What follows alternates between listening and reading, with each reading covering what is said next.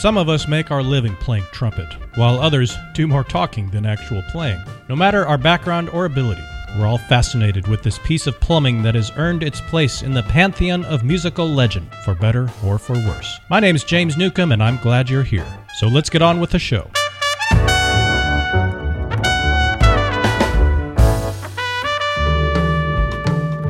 Today we have the pleasure of having Mr. Alexis Barro on the show. Mr. Barro was born and raised in Havana, Cuba, and now he makes his living as a great jazz trumpeter in Toronto, Ontario, Canada. You can find him on the web at alexisbarro.com, and it is a pleasure to have you, sir. Welcome. Thank you. Thank you for having me here. Thank you for inviting me. It's a pleasure to be. Did I pronounce your last name correctly? Is it Barro or Barrow? No, Barro. Barro is fine. Okay, good. Yeah, Alexis Barro. The first time. Yeah, I've heard worse, man. What's the worst you've ever heard? Worst butchering of your name? Alexo Barrio, and many other versions of that. All right. Many variations of the butchering of the name Barro. Only 4 letters, man. That's it. Yeah, how can you mess that up? Exactly, right? Not that hard. Tell us about the scene up there in Toronto, because we don't hear that much about the music scene in Toronto. We hear about the Maple Leafs losing all the time, but outside of that, we don't really hear what's going on up there. There's actually a pretty active music scene here in Toronto. Anything that you might want to find, you can find it up here. There's a rock scene, there's a country music scene, there's a jazz scene that's happening, R&B, funk, hip hop, you name it.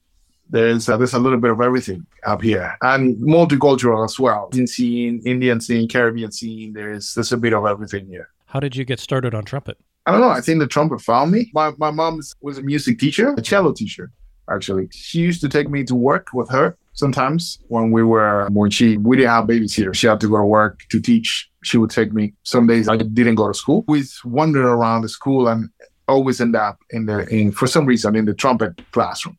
So every time I disappeared from her class, she would know where to find me. She walked by the trumpet room, and for some reason I ended up there. I don't remember that. I was too young. But I do remember when I was in like 3rd, 4th grade. Yeah, I wanted to play the trumpet. I was in a music school at the time, but there was a marching band in school, and there was only one trumpet and one spot, and that's what I wanted. That's what I got, and that's it. From there on, it was just a development process. From there on, since my early, I don't know, was it 9 years old or something like that. Was this in Cuba? Yeah, this was in Havana. Yes. Wow. So since I was 9, I've been with it. I've heard a little bit about the music scene down in Havana. What's it like down there? It's crazy.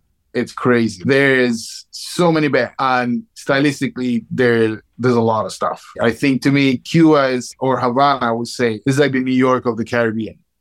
In terms of music and vibes, like there's all kinds of stuff. And my first inclination to play jazz was from one of my teachers, and I did a lot of that.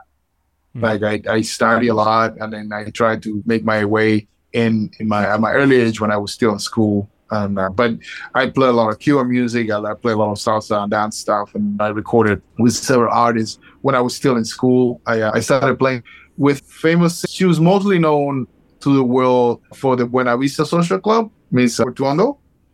She was a big artist since the 60s. There was a vocal group back in the day called Las de Aida. She used to be part of it, and then she had her solo career, and she's been amazingly huge ever since. So when I was like 16, 17, she revamped her band. She started using a lot of younger artists and stuff, musicians from school, and I was fortunate to be part of her band. That's one of the many things I did when I was still about 16. I was still in music school. So yeah, it's the music scene in Havana. It's all levels. It's amazing. How would you compare it to the scene in Canada? The scene in Toronto is just different because it has a bit more of a variety in terms of world music. Toronto has people from everywhere in the world, right? People bring their music, people bring their culture, people bring their food. So it's a lot more interesting because you can navigate a whole lot of different avenues that you don't navigate in, let's just say, in an island like Cuba. Cuba is very national. It's very national with its music. We take influences from anywhere and then we make it our own.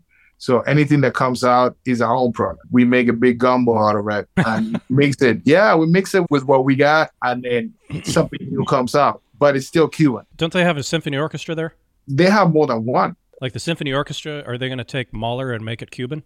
No, not in terms of classical music. Is a whole different world. Is it? I didn't know. But they want to make it a different world. Okay. Classical musicians like to make it different. Classical musicians and popular musicians, sometimes they have two different headspaces. Really? I wasn't aware. Sometimes. I don't want to get too deep into it. Hey, man, there's only 3 people listening to this, so you can go as deep as you want. You're not going to offend anybody. It's all good. Be offended or anything. But, I grew up in the classical world because my mom was a cellist for 40 years, National Ballet and Opera Orchestra. So I grew up in the whole classical ballet and opera theater, the National Theater. So that was my background in terms of family. 2 of my aunts one was violin player, the other was a viola player. My aunt that recently passed away, she was a viola player for the National Symphony Orchestra.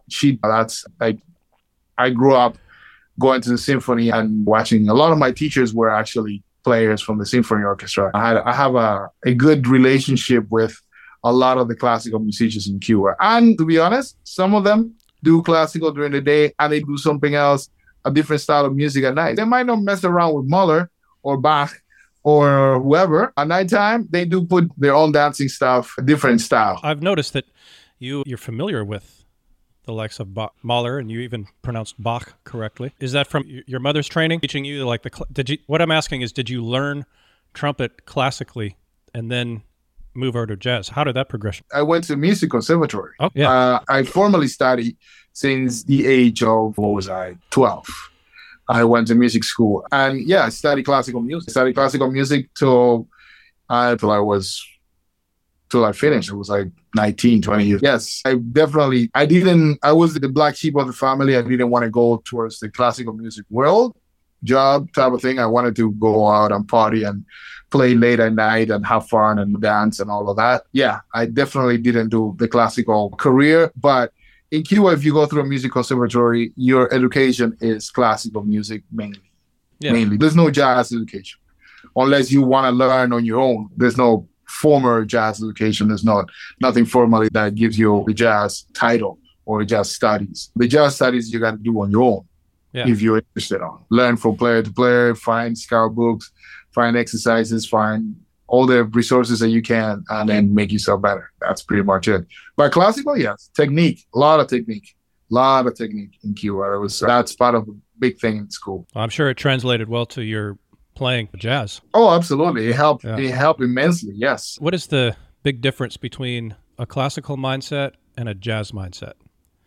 The reason my question sounds a little bit weird, but when you listen to classical music versus jazz music, I feel like, and I was listening to some of your stuff right before we got onto this call, and I was like, I feel like my mind is expanding. It's not like I'm on drugs or anything, but I feel like my mind is just expanding in ways that it doesn't feel when I'm listening to classical music. I don't know if this makes any sense at all. I'm going to go with it. I think the emotions are the same because we are all, but the way of expressing it in colors, it has evolved from a traditional way. The traditional way that I wouldn't say evolve. I think the correct comparison would be mix. It has mix because the way that classical music, the way that, Vivaldi or Mozart or any of those guys will like the way that they wrote, it's in a particular type of style, even though you change from like the romantic period to the classic period to the more modern period of styles of classical music, depending on what it is. Bach is one thing, Mozart is one thing, and then Beethoven is something completely different. There were certain lines that didn't break and things that didn't mix as much, right? That when you hear like jazz or something more modern, you hear influences not from European only, but you hear a lot of African influences, you hear a lot of Indian music influences, right? So I think by mixing all that, it expands your intellect and expand the way that you receive the music, because it's not the same thing that you're hearing a guy playing a clarinet concerto that if you hear a guy playing clarinet in New Orleans, right? Same instrument, but different influences. So when you mix that, then you expand. Music hits you in a different way because you're hearing things that maybe you heard before, but not within the same context, right? Yeah.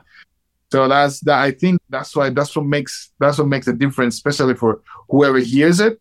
Like it hits you different because it has different aspects. It's food with a little bit of hot sauce. Yeah, that makes sense. But like back in Mozart's day, what he wrote was his contemporaries with hot sauce. He had the same type of effect on the brain. It was hot sauce that came from his creative experience. Yeah. The world that he lived on and his live experience made his music also the time period that he lived on. But I don't think he experienced pre-clothes or slaves, like African slaves, living with him to the point that you can share even just the musical experience. I don't think he did. Correct me if I'm wrong. I could be wrong, but I don't think he did. Like many of those, it wasn't that connection with a different part of the world in terms of music. It was spiced up, but it was spiced up by their musical experience, by the everyday experience, by their life, by the experience in their life. And if they didn't experience that, then obviously that wouldn't have had an influence on that. So you're saying that his music was influenced by his reality. Exactly. I think all of our music is influenced by our reality, regardless of whatever style of music it is. And he may not have experienced African slaves in the streets of Vienna, but maybe there was another form of oppression in the musical establishment at the time that influenced him. The world has been like that forever. Right. So some kind of repression, I don't doubt it. And the reason why I say Africans is because it's such a different influence in the music, and it made such an impact and made such a difference in modern music when classical music and African music started mixing. And then you have Cuban music as an example of that. Cuban music is a great example of that thing, that mix between the African and the Cuban, the European. How is that the perfect mix? No, it's a perfect example. A perfect example of the mixture of African and European. Exactly. What did the Africans brought to Cuba besides their religions and a little bit of the culture that some of them were lucky enough not to forget? They brought their drums. They brought the dance. They brought something called, which is a drum beat that is pretty much the heart of their percussion and the African music. They brought that to Cuba, and then Cubans, free slaves, started developing something called a rumba, right? Rumba was something, rumba. It's not, you've seen the term rumba in ballroom dance. If you hear ballroom dancing, there is a term on ballroom dancing called rumba. Right? Isn't that the vacuum cleaner, the robotic vacuum cleaner? Maybe it is. I think it is actually rumba. So you're saying the Africans brought the rumba to our culture? No, the Africans didn't brought the rumba. The Africans brought the clave, and they brought their drums. And in Cuba, certain rhythms got developed from that. And one of them is called rumba. So rumba is not the ballroom dancing rumba. It's actually the original rumba you will have to hear. It uses the same clave. But as part of the developing, the Spanish conquistadors, they brought the Spanish guitar, the classical Spanish guitar, and then also caught up with the farmers in the late 1800s, early 1900s in Cuba. And, when the style of musical called son, S-O-N, developed, it used percussion, and it used the Spanish guitar, and it used something that developed also called tres, which is 3 double strings, the cuatro, and there's Venezuelan cuatro and there's Cuban cuatro. The Cuban cuatro is, again, four sets of double strings. But in order for the song to be developed as a style of music, it had to have a rhythmic pattern. That rhythmic pattern was combined with the African rhythms that were brought. So Cuban music is a perfect example of European versus African, not versus, together, mixed up with the African influences. And if you look at modern Cuban music, a piano, is definitely very classical inclined. Like you have to have a good technique in order to play a Cuban tuba, because there's a lot of double hands arpeggios happening, right? So you need to develop your skills in order to play any modern Cuban music that was from mid 90s till today. If you're a piano player, you need to have some skills, because the piano part is not easy. And that is an influence that's combined with classical Eastern European technique of classical music and the actual Cuban rhythm, which is the development of what the Africans brought. So it's an example, even up to today, of how that got mixed up. Now, I don't know if I asked this, but first of all, when did you move from Cuba to Toronto or to Canada? It was at the end of 2000. So 2001. Actually, 2001 was when I finally.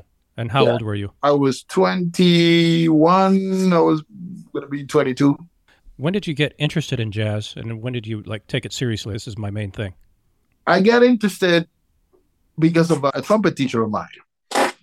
One of my trumpet teachers was helping me with problems that I had in my embouchure, and he showed me some videos of trumpet players, black trumpet players with big, thick lips, and he didn't say what it is they're playing. Just check out how they play. Right? Look at their embouchure. Look at what they can do with the instrument. A way to encourage me. Don't be discouraged because you have big lips. Because there was some of my earlier teachers didn't really taught me technically properly the embouchure for people that have thicker lips, right? Black people with big, thick lips. So this teacher, he knew that was the problem. And so he corrected it. And he said, look, there is a bunch of guys that in the history of trumpet that have thick lips. And this is how they, technically how they do. So it was more of an encouraging video, but the video was literally the history of the jazz trumpet taught by Wynton Marsalis, one of those, I think it's from the 80s or early 90s. So that video, I was intensely looking at the trumpet players, but then I got caught up. Wow, these people can play. Like, what are they doing? What is this? Is this written somewhere? So then since I got moved by the music, then he gave me a couple of tapes. He said, okay, check them out. Check these out. And then I started listening to it. And then that's it. I was like, oh man, how can I do this? I would love to do this. I want to do this. I don't even know what it's called, but I want to do it. So that's how my attention got caught up in jazz. Jazz. I don't think jazz is my main thing. I think trumpet is my main thing. I wouldn't say myself, I'm a jazz player. I'm a jazz lover. I love to play jazz. I like to improvise, but I played a whole bunch of other styles. And I think creative music is above anything. Doesn't matter, you call it however you want to call it. I think creative music is my thing. The more creative that we can be, the better it is for the music, regardless of the style it is. Some people want to call it jazz it up and make it jazzy, by all means, they can call it whatever they want. But yeah, I think jazz is only a terminology so you can put it in a category. All right. So you don't call yourself a jazz musician? If they want to say, hey, you play jazz, you're a jazz guy, I would say, okay, sure. Because, Alexis, there's only two choices. There's classical or jazz. I'm kidding. I'm joking. All right. I would like to hear those guys in Cuba, what do you think about it? Like classical jazz? What? Nothing else? Yeah, I wouldn't call myself a jazz guy just because my interest goes beyond that. It's just about creativity. What was the name of this teacher that gave you this encouragement? Paquito. Francisco Tomas is his name. Paquito is how everybody know him. Well, he was a teacher in an area of town that wasn't actually my neighborhood at all. So I had to bike through the city to get to his place 2 or 3 times a week. So yeah, I will bike from my apartment to my art school for half an hour, 40 minutes uphill. And then 2 or 3 times a week, I'll bike the opposite way just to have trumpet lesson with him. So it would take me by an hour and a half, maybe 2 hours to get to his spot. And then I'll bike home after that. So it wasn't without a sacrifice, let me tell you. It was a bit of sacrifice. I really had to do it because that was the only way I could actually continue playing trumpet. Why did everybody call him Paquito? It's a thing with Spanish. Certain names have like a pseudonym or something. Yeah. What does Paquito mean? Why would they call him Francisco? Like a lot of Francisco people that are their names Francisco, they call him Paco. Now, I don't know exactly why they do that. That's a Spanish thing. It's from Spain. That comes from Spain. So a lot of Franciscos, they call them Paco. So if your name is Francisco, chances are you ended up being named Paco by your friends, Paco. And then Paquito is just small Paco. But why do they do that? I don't know. Where does it come from? I know it comes from Spain, but the reason I wouldn't know because it's been forever like that. Yeah. So there's no real significance. That's just his nickname. No, that's just because his name is Francisco. Why is he the only reason that you could play trumpet when you were a kid in Havana? It's not the only reason I could play trumpet. He was the main reason because he changed my embouchure. Like I was deficient, technically deficient when a few years after it started. And the reason was because I didn't have a proper The only teacher that said, hey, I know what your problem is and I can fix it with him. So I think to him that I can play it because otherwise I would have not been able to continue. So he had the knowledge that you needed to continue doing what you loved. To fix my problems. And it was a good thing that I was in school at that time. So it was the best time to do it, not as a professional, not as after I was done school, because then I could still develop and continue all the way to the end in a better way than many players that I know that had to fix after they finished school when they started officially a professional career. And that wasn't fun because then you have to stop and start again. Oof, I can imagine. So you're in school and you were able to suck and not lose your job. Yeah, I didn't have a job at the time. That's what I mean. You didn't have the pressure of, if I don't do this, then I don't eat this month. I know people that definitely had to do that. Yeah. I know. It's not a good thing. So for me, I was lucky. I was early enough that I could change it while I was still in school. And then by the time I was finishing school, I was already back into the horse. Okay, so you're like hustling as a kid in Havana and you're biking all over the place. And it speaks to me like you really wanted to do trumpet and you were like on the verge of quitting because of these issues with your embouchure. And then you found this one person and you just put extraordinary effort that you wouldn't have put in unless you were really serious about it. Once you're in the conservatory, it's do or die. If you don't do it, you're out. Like you're gone. After you've been at it for a few years, you don't really want to get kicked out for some reason that you don't know. We're like, whoa, how can I fix this? Instead of getting kicked out, let's just try to fix this. So that's kind of that mentality. Coming to that in your conservatory where like your teachers were saying, if you don't fix this, we have to part ways. It's literally about, your grades, right? So if you're not good enough to keep your grades in your main instrument, which is a reason why you're there, then you're going to get kicked out. Yeah, so you saw the handwriting on the wall. It's like something has to change. Yeah, you better get this fixed up or you're not going to be here next year. So how does that experience compare to your experience now in Toronto as a professional musician? Do you have the same type of pressure where you're like, I have to perform or else I don't make my living? How is it similar or different? I think in whoever decides to be a musician and wants to do it for a living, you will always have that pressure. You have to, if you want to be a performer, like just say, not a musician, but a performer, you always have that pressure because, if you don't work, if you don't play, if you don't do what you love, what you're going to do. There's a lot of people that unfortunately, they're not being lucky enough to do music full time. It's mainly, to me, I didn't grow up with it. I only saw that when I moved to North America. I was like, oh, okay, so it's a lot of people that have to have something else because there's not enough work for them. I grew up in a society that a musician was one of the biggest things that you can be. Like if you're a musician, if you're a good musician and you're talented and you even not necessarily super talented, but you're good enough to make your way up the ladder to some of the top bands, you're set. You're good. Right? You could. People will recognize you in the street, even as, well, not people, but some people will recognize you. There's a lot of musicians in the city, so eventually people would know. Some people will know who you are. But you get to travel a lot. You get to tour a lot, be on TV, do shows, do parties, and make a decent living out of it. At least that's how it used to be anyways. Make a decent living better than other people. So a lot of people wanted to be as good as they could.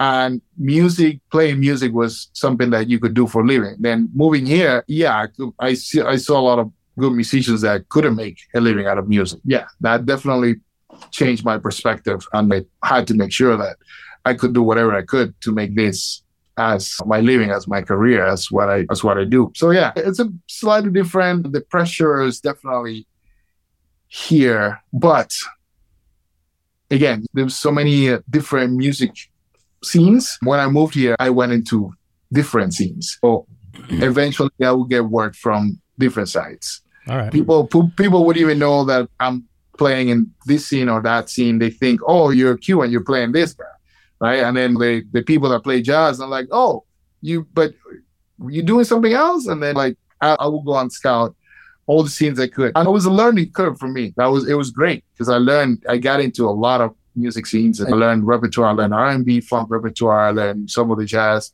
standard R&B stuff, Latin, traditional, Cuban. It was a lot of stuff that I learned. And that's how I got to get myself known around the city. Now, did you go straight from Havana to Toronto, or have you been there the whole time you've been out of Cuba? Living? Yes. Yeah, living.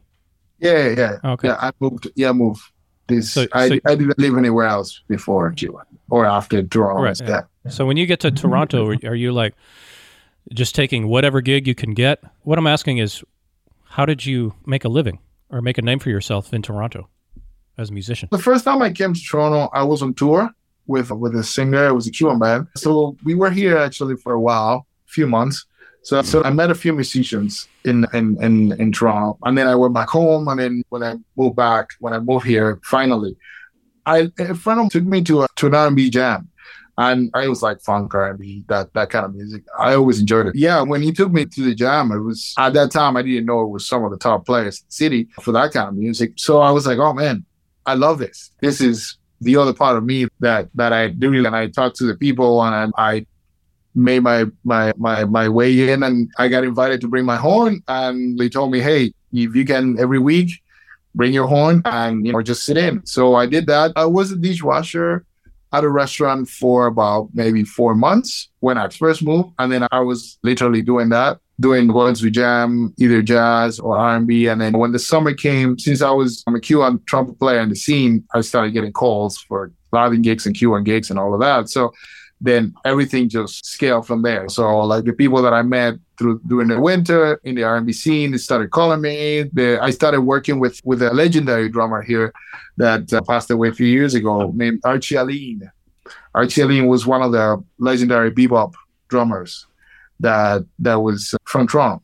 And he had a band called Collage with K. And at some point was the only Black Canadian jazz band in the country. So yeah, he invited me to join his band, and literally that was my dream come true, because yeah, he was like the perfect example of what jazz, traditional jazz, bebop was, from the way he walked, from the way he spoke, from the way he dressed, from just his entire being. I think I learned more about the music and that type of music from just hanging out with him rather than playing with him. His sound was the perfect sound. He was friends with Dizzy, and he was friends with a bunch of those guys from that era, Ella and all these people. Every time they would come to Toronto, they used to go to a place called, I think it was the Town Tavern or the Colonial or something. Can't remember exactly what the spot. And they asked for Archie. Archie was the drummer here in town. Every time they would come up. So that was his thing. And I was fortunate that he asked me to join the band. So I worked with him for about 6 years. And that's how I got myself a bit into the jazz scene in Toronto, because I started playing with Collage, with Archie Aline, and Doug Richardson was the sax player that co-founded of the band. And they took me under their wing. And that's how I got into that. So I was Cuban, R&B, funk, straight ahead jazz, anything in between. Do you ever get to a point where you can refuse gigs or just specialize in one particular style over another? I don't think specializing is, if you have enough gigs or enough of a name to have the luxury of saying, hey, you know what, I only gonna specialize in this type of music. I don't really want to do anything else. Maybe I would have done it, but no, I don't think so. Sometimes these gigs that I would say, I don't think I want to do this gig. Sometimes you turn down a gig because, it's not your thing. But for the most part, I try to do when I'm available. I try to do what I can. If it's not something that I think that I would do a good job at, I probably wouldn't take it. Not for the challenge, it's just because it probably wouldn't vibe with me, the type. I'm on your website, on your homepage, and you've got some interesting looking equipment. What kind of a trumpet is it? And what kind of weird mouthpiece is that? It's this one. It's a Barrow model. It's made by Carol Brass. Carol Brass. Carol Brass, yeah. CAROL Carol Brass. Christmas Carol. Yeah. Yeah, like Christmas Carol. Yeah, yeah. It's made by Carol Brass.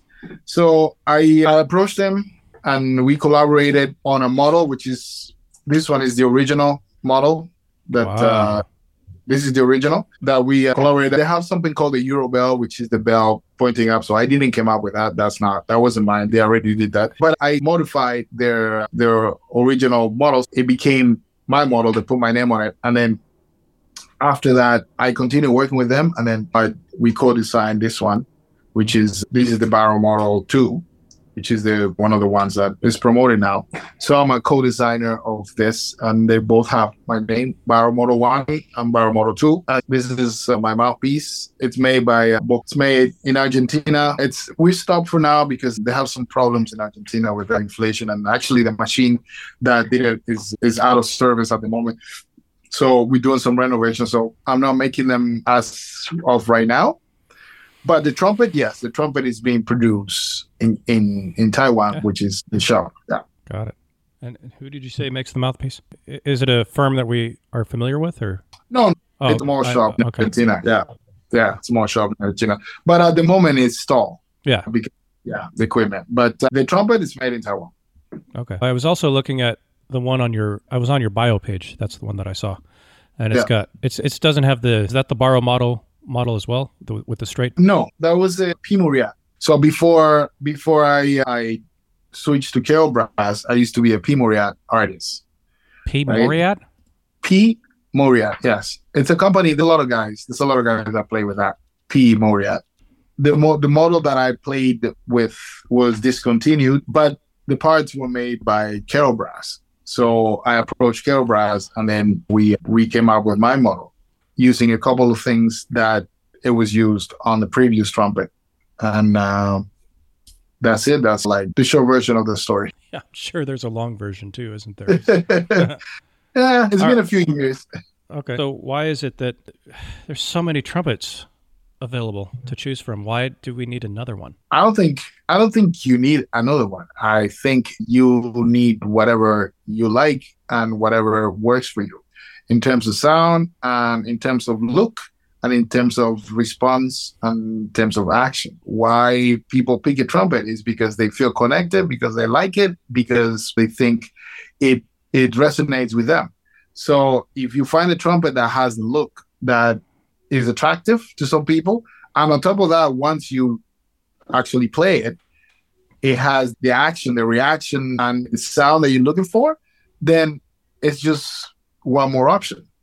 Okay. Basically, why do we have so many options in food and clothes, in colognes, in everything? Why is there so many options? Do we need one more? And religions. Why are there so many options? Because people have different tastes and different experiences. Exactly, right? And people want to try. As a guitar player, I have not met one professional guitar player that only has one guitar. Impossible. It's impossible. Like, any professional guitar player that you know has at least three. At least. Like, that's the minimum basic, right? Yeah, and what do they use it? They use it for different jobs, for different sounds and different looks and different things. For many years, the horn players were like, we got one. You get one trumpet, that's your trumpet, you open it up, you use it. But if you play a variety of styles or you're different musical environments, perhaps not the same instrument. You create the sound is in your head, the sound is in the way you play, but not every instrument might respond the same way in the same different music environments. I think it's wise to have more than one. And if for any reason one breaks, then you screw because you got no replacement either. Does that curved bell affect the sound at all? Or does it just look cool? No, it doesn't affect the sounds. It affects the way that it resonates a little, or the way that it gets back to you a little bit. Not in a drastic way, but I like how it and I like how it feels and how it looks from my perspective as a trumpet player. That's the reason why I guess Dizzy never went back to a straight trumpet. Sure. What's his name? Christian Scott. He has his bell up too. It's a difference. If you get connected, if you find it interesting, you find something that you like how it is, then playing with a straight trumpet it looks funny now to me. It looks different because playing like that for so many years now. It's become ingrained in your own mind. This is what I have. Yeah, no, I mean, it's not even just about the mind. I could switch, but it just looks funny from my perspective. It looks funny. And it would change your perspective completely to go back to it. Yeah. Oh, yeah, absolutely. Yeah. Somebody on this podcast recently, I'm not going to mention the name, but he made this statement. I want to get your thoughts on it, whether you agree or disagree. He said, and this is not a verbatim quote, you understand, but it is something along the lines of music is 1% the trumpet, 9% the mouthpiece, and 90% what is in your mind. Do you agree or disagree with that? So it's 1% the trumpet, 9% the mouthpiece, and 90% of what's in your mind. Correct. That's what was said. Do you agree or disagree? I would disagree as a trumpet player from a trumpet player's perspective. If you want to play, let's just say, in the style of Maynard Ferguson, and you have a heavy trumpet, dark sounding trumpet, you're not going to achieve what you're looking for, even though the sound is in your head, even though you might play in the proper way, sound-wise. Forgive me for interrupting, but this is assumed that you have found the right trumpet that works for you. I'm saying if, like, in terms of trumpet, for example, right? If you don't find the trumpet that would allow you to do what you want to do. But what I'm saying is that you can assume that you have found the right one that works for you. Okay, so if you're like a screaming lead player, you have found the right equipment that works for you. But beyond that, there's only so much that factors into your success as a musician. Obviously, yes, but I don't think what's in your head is the 90%. It's a big percentage. It's definitely a big percentage. If you have a deep mouthpiece, it doesn't matter what's in your head. It's just not gonna come out. Or it's gonna take you, and I'm referring to, for example, the Maynard Ferguson comparison. You need to find the right equipment. That's a big plus. I don't think it's only a 9%. I think it's bigger than 9%. And obviously, once you have something close to the right equipment, then, that's all up to you. In our mind, in our physical abilities, is the biggest percentage. Really? What you can create, what you can do, and how you physically. Physical abilities. Trumpet is a physical instrument. If you have a hernia, you're not going to be able to play the same way that if you don't. If you have back pain, you're not going to play the same way. If you have stomach pain, you're not going to play the same way. If your legs hurt, you're not going to play the same way. If you have leg cramps, you're not going to play the same way. If you feel tired, you're not going to play the same way. If you feel sick, you're not going to play the same way. So the trumpet is entirely physical, completely physical. And you can also use that physicality to express yourself and make the trumpet sound the way you want to sound. It doesn't mean, in any particular way, aggressive or not. It's just whatever it is that you want to do, right? However it is that you want to do. Why Dizzy sounded different than Chet Baker? Why Miles sounded different than, I don't know, anybody else? He didn't sound like anybody. So it's mind, but it's also physical. Like, it's mind and body. Okay, that's really good input. I appreciate that. Yeah. So at the end of the day, they're all numbers. 1%, 9%. 67.42% of all statistics are made up on the spot. Did you know that? Yeah. Yeah. I mean, for me, it's not even about the number. It's just the amount. You got to give more credit to your gear. Definitely got to give more credit to your gear. Because people used to say before, those guys back in the days, they used to play what they used to play and they made it. Look at Louis Armstrong's trumpet. When you look at it, you like the way the trumpet is going to sound. Because by seeing it, it's that trumpet is gonna have that type of sound. So it's not only what's on your head. Obviously, it's you, but the gear is very important. You have to have the right gear for the right gig, and especially nowadays that I do several gigs. I do a lot of lead playing on the chair, a lead chair, big band. I do a lot of R&B stuff, like a lot of horn section, smaller horn section. I do a lot of stuff that I'm the only horn player. Could that be jazz? Could that be R&B? Could that be anything else? I make it work, and for many years, I only have one trumpet, and I made it all work with one trumpet and one mouthpiece. But I understood that later on that when I tried different styles, different models, different brands, some are better for other things. Some will bring, what I'm looking for.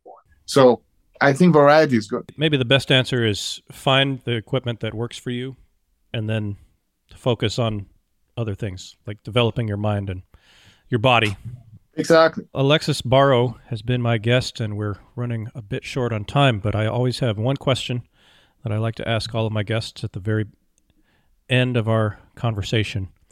And that is, if you were to go back to, let's just say you're, 19 years old, you're just out of conservatory in Havana, Cuba, and you have the experience and you have the life wisdom that you have now, and you could impart some experience or some knowledge to this person, 19-year-old Alexis, what would you say? It could be about trumpet, about life, about anything. Do it all over again.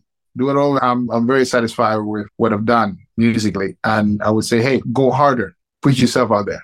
Any other goals that you wanted to achieve? And not that I didn't. You can always go more confident. When you're 19 years old, there's some people that are super confident at 19. There's some people that are like, it's okay, I can do it, but I'm not going to brag about it. I've never been the bragging type. I don't like it. I think you prove yourself with actions rather than words. But yeah, I think the more you are exposed to certain things, the more knowledge and experience you get. So that's what I mean with going harder. Get yourself more exposed to many more things. And, you probably get to learn more things quicker. Yes, you are not a bragger. You very casually brought up the fact that you have an instrument that bears your name. You asked the question. I only answered your question. I'm having fun at your expense. You understand that? I know, man. I know. I want to give a special thanks to Rich Porter. Oh, yes. Put us in touch. He reached out on, I guess it was Facebook, and he just said, if you're interested in guests, I know a couple of people, and I'm always interested in guests. So this is a PSA. If you would make a great guest on the show, please, by all means, just find me on Facebook. That's probably the best way. Just send a message. And so thank you, Rich, for making the introduction. Alexis, It's been a real pleasure. It's been a real honor to have you on the show and get to know you a little bit, pick your brain about trumpet and life, how the two intersect. I hope that we can do it again sometime. But in the meantime, thank you for being on the show, my friend. My pleasure, man. Thank you for having me. Yes. That's a wrap for this edition of Trumpet Dynamics, telling the story of the trumpet in the words of those who play it. As a reminder, if you enjoy this show and want to help support it, the best way to do so is to subscribe to my daily email newsletter. I try to keep things fun yet informational, infotaining, as they say, and I think you're going to enjoy receiving them. Visit trumpetdynamics.com to subscribe to the newsletter and catch up on previously released episodes of the podcast. Thank you again for pressing play on today's episode, and we'll be in your earballs soon.